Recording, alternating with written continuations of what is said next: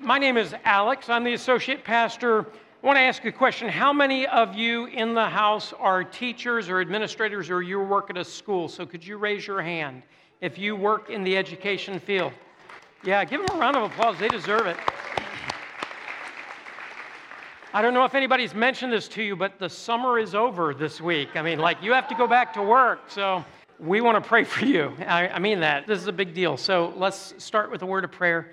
Heavenly Father, thank you so much for those here who are called to the world of education, who love our kids and who serve their families and who have far fewer resources than they actually need and do far more work than anyone has a right to expect. So we pray that you would bless them this year with health and with protection and with wisdom. Help them to tackle the challenges that are ahead. Help them to love the students well. And we pray that this will be a really great year. So many of the teachers that are here belong to you, and so we pray that you would use their quiet witness as evidence of your work in their lives and that you would use them to bless those families. As we turn our hearts to your word now, would you please speak to us? You know the things on our heart that we walked in with. You know the burdens we carry. You know our hopes, our dreams, our expectations. And we ask this morning that you would speak to us, and we really need to hear you, God. And the power comes from your word, not from the speaker. So I pray that you would bring your word to life in our hearts today. And we want you to be honored and glorified. So we pray in Jesus' name, amen. All right, we're going to read a passage of Scripture from 1 Peter chapter 3. I'm going to ask your help. So we're going to put this up on the screen. So whenever it's in the regular bold-faced print like that, you're going to read along with me. When it's italics and a little less noticeable, I'll just blow through that part. So I want us to hit the highlights that are bold, and I want you to help me read it, and then I'll cover the other stuff. So we're going to try that together. Let's read this first part together. Finally, all of you be like-minded. Be sympathetic, love one another, be compassionate and humble. Do not repay evil with evil or insult with insult. On the contrary, repay evil with blessing, because to this you were called so that you may inherit a blessing. This is my part. It's my solo, okay? For whoever would love life and see good days must keep their tongue from evil and their lips from deceitful speech. They must turn from evil and do good. They must seek peace and pursue it. For the eyes of the Lord are on the righteous, and his ears are attentive to their prayer, but the face of the Lord is against those who do evil. Who is going to harm you if you're eager to do good? But even if you should suffer for what is right, you are blessed. Do not fear their threats. Do not be frightened. Okay, this is your part. But in your hearts, revere Christ as Lord. Always be prepared to give an answer to everyone who asks you to give the reason for the hope that you have. But do this with gentleness and respect, keeping a clear conscience, so that those who speak maliciously against your good behavior in Christ may be ashamed of their slander. For it is better, if it is God's will, to suffer for doing good than doing evil. For Christ also suffered once for sins, the righteous for the unrighteous, to bring you to God, but made alive in the Spirit. And after being made alive, he went and made proclamation to the imprisoned spirits, to those who were disobedient long ago when God waited patiently in the days of Noah while the ark was being built. In it, only a few people, 8 in all, were saved through water. And this water symbolizes baptism that now saves you also. Not the removal of dirt from the body, but the pledge of a clear conscience toward God. It saves you by the resurrection of Jesus Christ, who has gone into heaven and is at God's right hand, with angels, authorities, and powers in submission to him. All right, so a lot of verses, covers a lot of ground. I want to ask, how many of you remember Hurricane Katrina? About 15 years ago, it kind of wiped out the city of Louisiana. Even if you didn't live on the Gulf Coast, you knew about that. Even if you didn't live in the United States, you heard about it. But very few people, unless they lived in Texas, remember Rita, which was a storm that came along a month after Katrina. and it devastated southeast Texas. 4,500 homes destroyed, a third of the trees gone. And because the big storm had just come past, I lived in Texas for 17 years, so some of you, if you know anybody from Texas, there's kind of like, yeah, I'm not worried about hurricanes. They come all the time. I'm good. We'll ride the storm out. It's especially if people in Florida that do that without the same accent. But, it's kind of ideas like, we've been through storms before. It's no big deal. Well, about 24 hours before Rita hit, everybody in southeast Texas realized, like, whoa, this is not a storm we can sit through. We need to get out of here. The path of the hurricane, the force of the hurricane, everything intensified, so people left. And this is what Interstate 35 looked like. All the lanes northbound, everybody, and that traffic was sitting still. I mean, it was terrifying for millions and millions of people trying to get out of the coastal regions. My brother-in-law and sister-in-law have lived in southeast Texas for a long time. They're a little older than I am. They had 3 adult sons, and their oldest was married, and his wife was 8.5 months pregnant. So they jump in the car, rush out to the highway, and sat for a very long time. Jill and I got on the phone, called friends in Dallas and East Texas, trying to find a place for them to stay. Eventually, they got to safety. 2 weeks later, she gave birth to a healthy baby in a hospital with air conditioning and lights and all of that stuff. So happy ending to the story. But following that storm, my brother-in-law went out and bought this. Because, I mean it seriously, is like I am never again going to be limited to roadways. Or heck, I'm not even going to be limited to dry land. I am going, if we have to get out of here, we're throwing the pregnant lady in the back and we are getting on the road, okay? So I think for many of us, if you've been through a situation like that, the idea of being prepared, that resonates with us. And this passage that Peter is written for us this morning is all about being prepared. Up until this point, he's had lots of general things that he's covered, and we're doing a series called Endure this summer, looking at the book of 1 Peter. How do you endure when your faith is under pressure? But now he's really zeroing in on what it means when the heat is on and you're facing hardship. So this morning, we want to talk about when hardship comes. I think certainly for Peter, he was thinking about people like us who may experience challenges in our marriage or family, or we may have struggles with parenting or with aging parents. We have struggles with our finances or our careers, or there's spiritual challenges or physical and emotional health issues. But also, Peter was quite aware that people that were reading this letter were facing or would soon face persecution that would ultimately lead to their deaths. That's not that unusual in our world today. It's unusual in America, but just last month in Mali, a country in West Africa, 95 Christians were killed in a single attack on a village. Just one day, one village, 95 Christians killed. And I would encourage you to Google Voice of the Martyrs.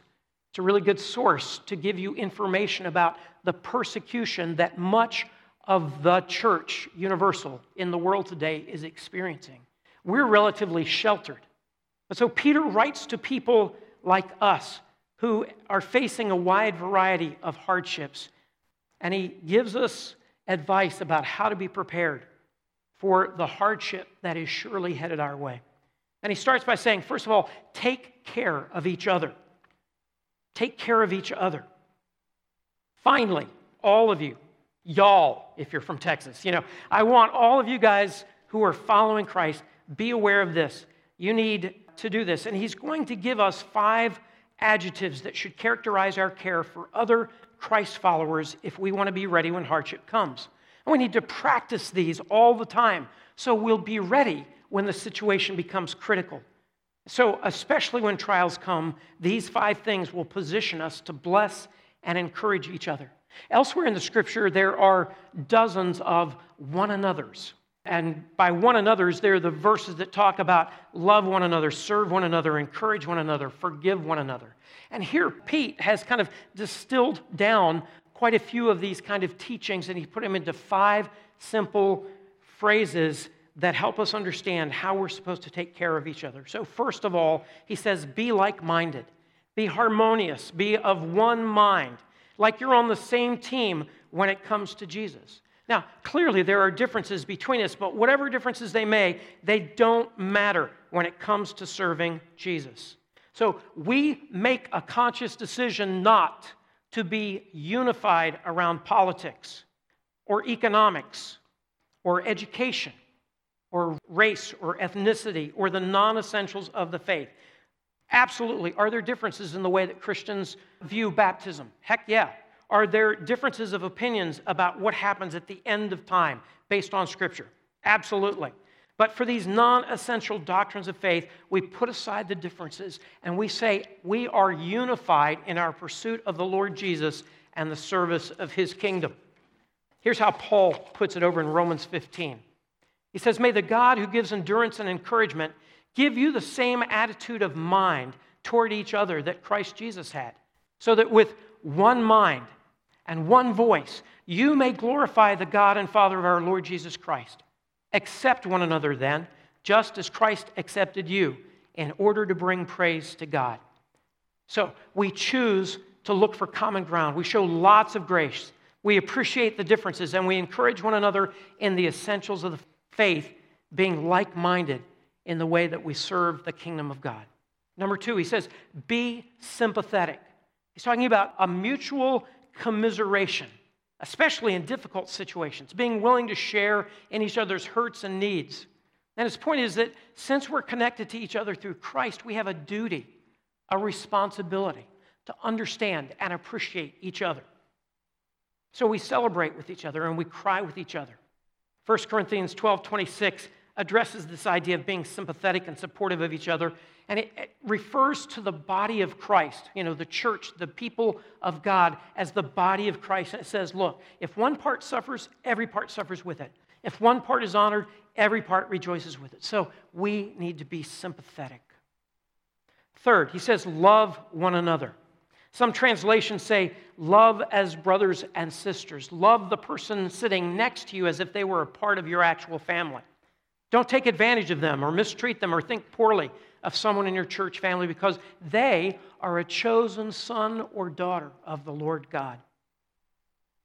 One day Jesus was teaching, and someone came up to him and said, "Hey, Jesus, your mother and brother, they're outside and they want to talk to you." And Jesus responded to them by saying, "My true brothers and sisters, my mother, my real family, those are the people who pursue my Father in heaven." Our bond through the Lord Jesus is even stronger than our family of origin. Now, if you grew up with a sibling, you probably heard your parents say something like this: "You don't have to like her, she's your sister." You'll have to love her, but you don't have to like her, and you are going to sit at the same table for dinner if you want food, so just zip it, buddy, that kind of thing. And I hate to scare you, but those of us who follow Jesus are going to be sharing a big house for a very long time in heaven with the people that we're sitting next to right now. So we need to get really good at loving each other in spite of whatever comes up. Next, Peter says, all of you, I want you to be compassionate. The phrase actually means be well compassioned. In other words, tender-hearted, sensitive, tolerant, conscious of the needs of others, and not just kind of feeling good thoughts for them, but doing something to help them to relieve their suffering. So being deeply touched by their joys and hurts and putting that feeling into action. And then lastly, Peter says, be humble. Be humble. And when he talks about humility here, I think Philippians 2 captures it really well. Philippians 2 verse 3 says, do nothing out of selfish ambition or vain conceit. Rather, in humility, value others above yourselves, not looking to your own interest, but each of you to the interest of the others. In other words, don't just worry about what's going on in your life, good or bad. You need to look out for your brothers and sisters. Include them, defer to them, serve them, make room for them at the table. So maybe before you come to church or before you leave for your group meeting, you pray and you say, hey, God, if there's somebody you want me to serve, or someone just that needs a listening ear this morning, would you tap me on the heart? Or I want to be useful to you, Lord. I want you to be the most important person in the room, so help me know how I can be useful to you. At times, being humble will be inconvenient. It may be costly, but fortunately for us, Jesus himself set the example by humbling himself and serving us in a very costly way. And he challenges us to follow in his footsteps. You may not be aware of it, but we have a number of people at Gateway that struggle with hardship over a long season of time. So certainly all of us at times, maybe experience dry seasons or something like that, but these are people that have chronic or long-term issues that really are quite wearing on them. And so I asked a number of them, would you give me some input on the sermon this week? And what surprised me most was how similar their responses were, in spite of the fact that they experience a wide range of hardship. All of them said, when you're in the middle of hardship, you feel isolated and alone. Sometimes it can be accompanied by depression or anxiety, but there's almost always a sense that other people don't understand what you're going through, and even if you explained it, they would not get it. So it's very isolating. And then I said, well, what's not helpful? It may be well-intentioned, but what doesn't help? And they said, again, very similar things. First of all, don't say, let me know if you need something, because then that puts the burden on them, and they feel like they're troubling you to call and ask. So instead, offer something specific. Say, hey, can I drop a meal off sometime this week? Or can I come over and clean your bathrooms? Isn't that a cool idea? I would love, if anybody, just mentioning that. So offer something specific. Number two, it's not helpful for you to explain God or how he works or what he's up to, especially if you're using greeting card theology. That just is not helpful to say oh, God's not going to give you anything you can't handle. Really? Because I can't get out of bed in the morning? That kind of little simple saying is not going to change things for somebody like that. So we need to be careful about trying to explain God. Another thing is telling them about a friend who experienced something similar, but actually that's a completely different thing. That's not helpful, and it makes them feel like maybe you're not listening to what they're saying, or that you're more interested in telling them about somebody you know than hearing what's going on with them. Another thing that's not helpful is trying to fix them, whether it's recommending essential oils or your favorite vitamins or, an article you read. It's, they want to be fixed, and it's probably not a lack of information. That's probably not their biggest need. So what does help? They said things like regular communication, call or text or send a note or a card from time to time. Consistency shows concern. I thought that was really good advice. Listening is always better than trying to fix things. And by that, they mean an active listening, really engaging. Another thing is to be present for them, to be there for them. It usually means a short visit, but sometimes just hanging out with no agenda. Maybe they don't feel like talking, so you're willing just to sit and watch a lame talk show, but you're with them and they're not alone. Another thing is grace and patience, because hardship impacts everyone differently, and they may seem angry or grouchy to you, and that's exactly the appropriate emotion for them to be feeling, given what they're going through. So you don't take it personally. You just let the grace of Christ cover it. Pray for them. Pray with them. Encourage them. Send an encouraging verse or write out your prayer for them. And then they also mentioned it's important to support the primary caregivers, so their spouses or their families, because those people struggle under the load as well. One of them said, when I had my cancer, a woman at our church would send me a card every week. I never met her face to face, but this was so meaningful. You don't even have to know the person, but your expression of care and concern could make an enormous difference in their life. So, we want to be really good at taking care of one another. Now, having told his readers how to take care of each other, Peter moves on in this next section to tell them how to relate to the people around them, the people who don't know God, who relate to us across a wide range of perspectives from, they just are puzzled why we get up and go to church every Sunday morning. I don't know, I guess they're really into church. And then at the opposite extreme, people who do not like us because of our faith, people who might persecute us because of our faith. Some of you who are here this morning, you may consider yourself a spiritual outsider. Not sure where you stand with God, not sure how much of this stuff you believe. This is actually helpful to you because it'll give you an idea of what God expects from those of us who are in the church in the way that we treat the people outside of the church. This wide range of hardship, it runs the gamut from maybe a friend or a coworker who just doesn't get why we are all into Jesus. It could be high school classmates who make fun of our students because they don't drink or cheat on tests or sleep around like everybody else does. It could be a coworker who thinks we're judging them when we don't laugh at a dirty joke or when we don't jump in on the conversation where everybody else is trash-talking the boss. But for some of Peter's readers and for some people in the world today who follow Christ, Peter is talking about people who lost out on business deals because other people steered clear of them because they were known to be Christians. Or government officials or community leaders who mistreated them because they were followers of Jesus. People who experienced harassment or slander, accusations, fines, imprisonment. And for that whole range of difficulty and hardship, to anybody who's in the middle of that, here's Peter's instruction. And basically it boils down to bless those around you. Bless those around you, especially those who are hostile to you, people who are in opposition to you. So he's changing directions, and over the next 8 verses, he's going to give us some wise counsel on how do we relate to the people outside of us. He starts off by saying, repay evil with blessing. Evil doesn't have to be big capital letter evil, Mr. Evil. It could be like just somebody being unkind or rude or harsh or negative or hurtful or inconsiderate. But instead of responding in kind, he tells us we should repay them with blessing, with kindness, with unexpected grace.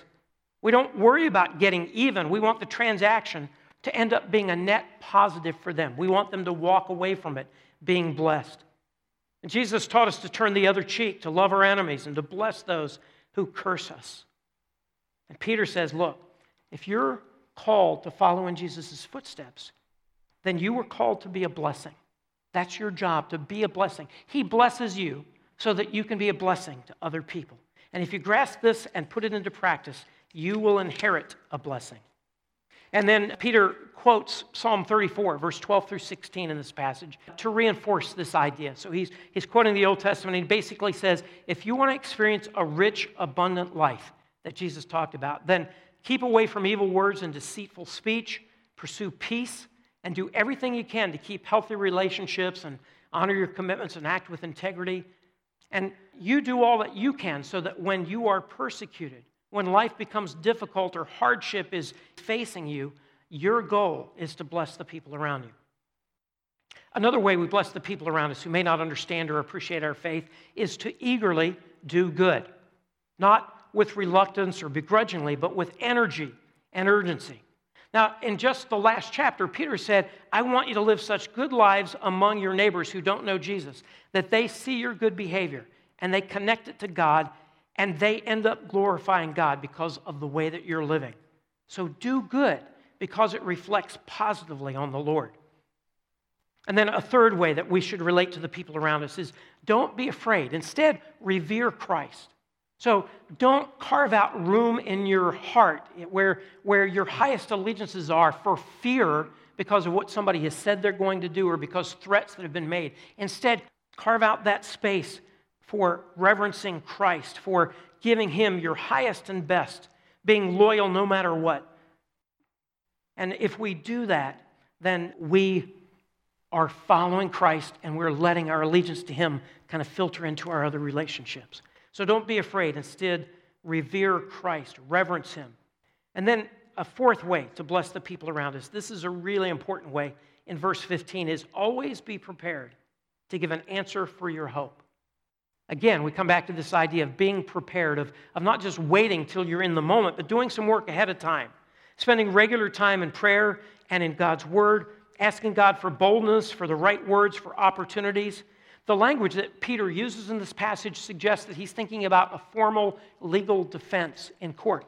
But he also had in mind the day-to-day questions that might come up from friends and neighbors or maybe family members who just don't get about our relationship with Christ. And his point is that if we're living a God-honoring life, then people will look at us and they'll have an opportunity to see the living hope inside of us and the difference that Jesus makes.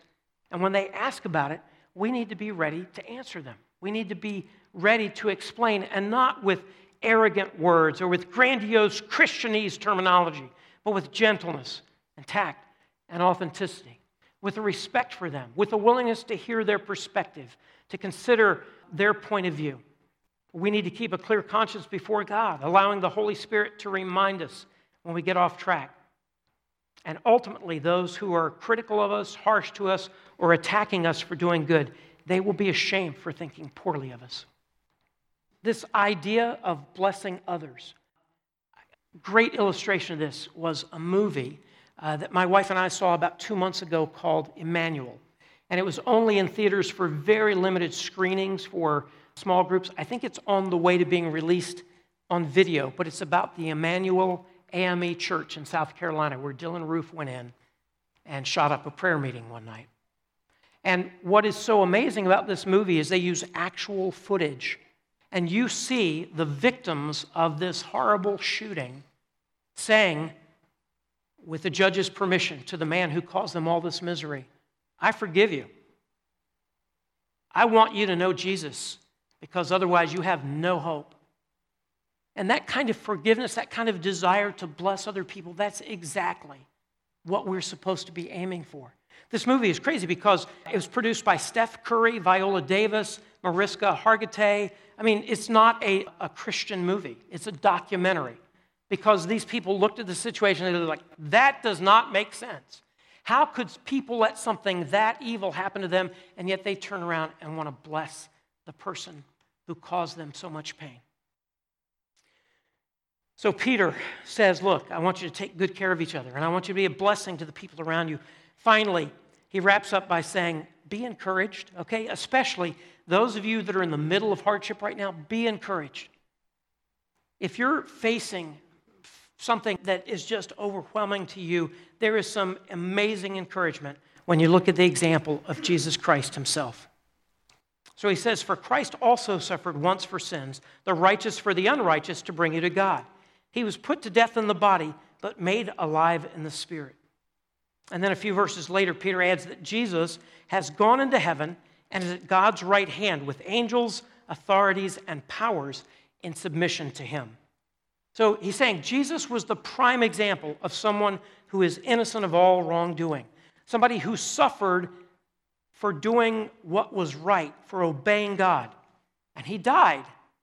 But that was not the end of the story. In fact, he rose from the dead, and right now he is exalted, sitting in heaven, seated at the right hand of God in authority over all things. And when hardship comes to us, we can know that we have a Savior who is not unaware of the struggles that we face. He knows what suffering feels like. And yet, suffering was not the end of the story for him. He is sitting in heaven with all authority, so we can trust him for the outcome of our struggle.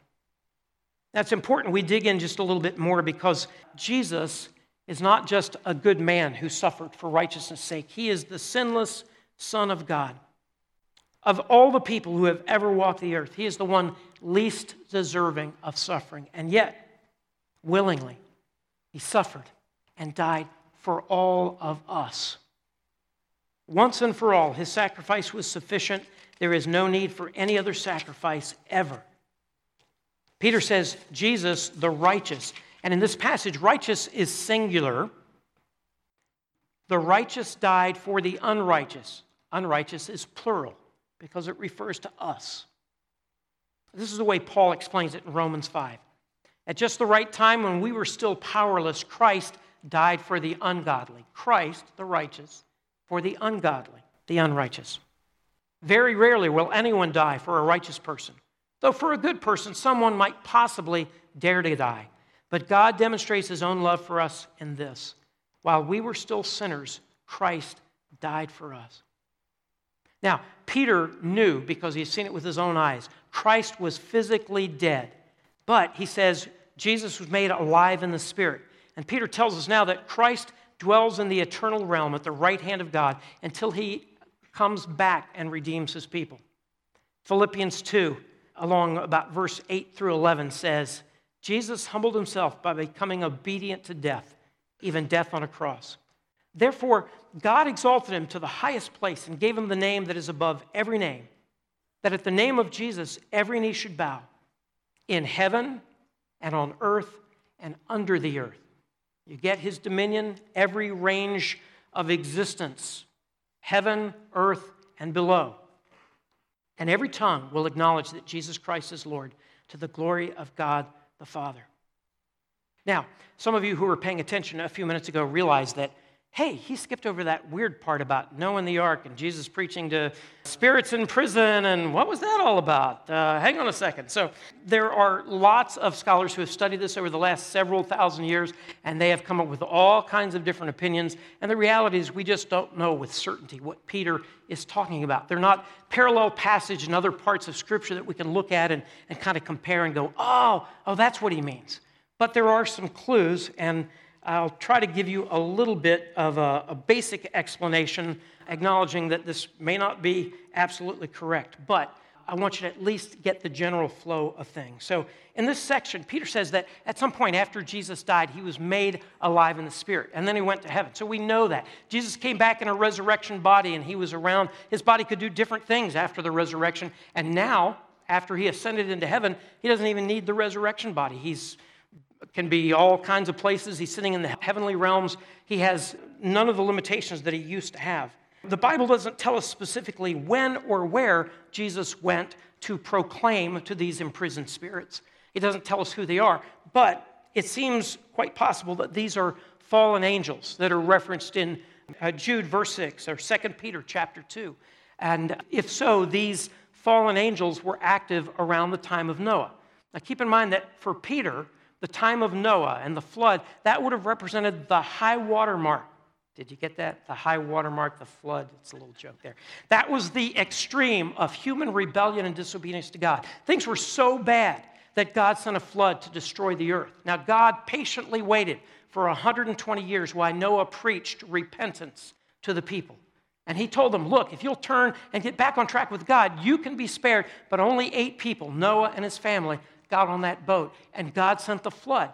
Peter says, look, that flood is the vehicle that saved them. It was God's instrument of judgment, but it saved them. They were saved through the water. And that kind of reminds us of the water of baptism.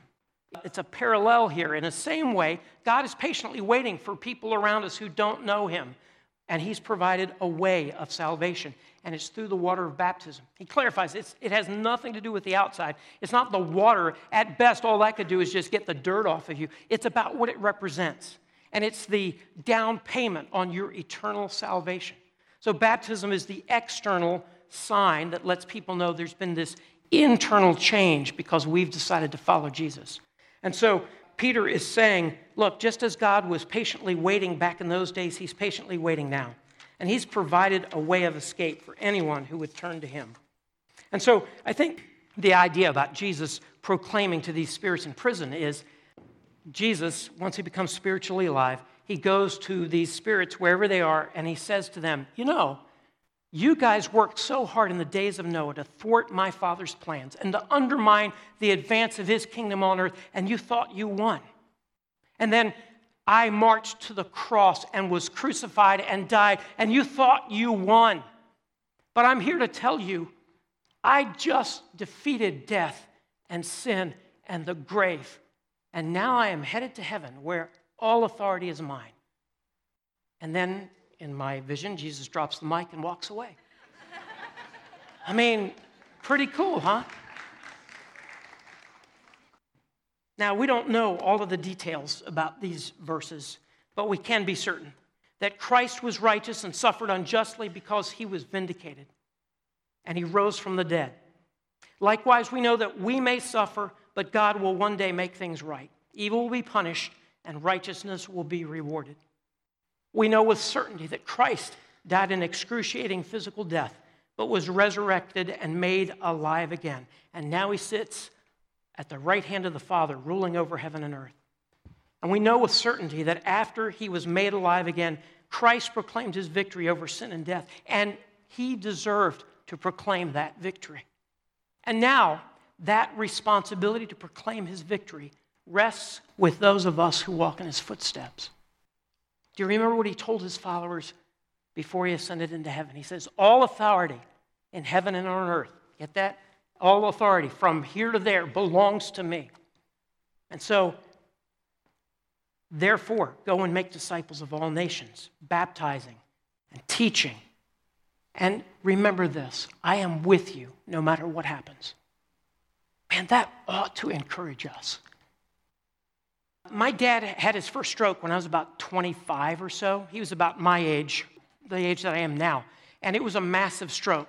For days, we didn't know if he was going to be able to move his fingers or talk. He could blink, but that was the only way we could communicate with him.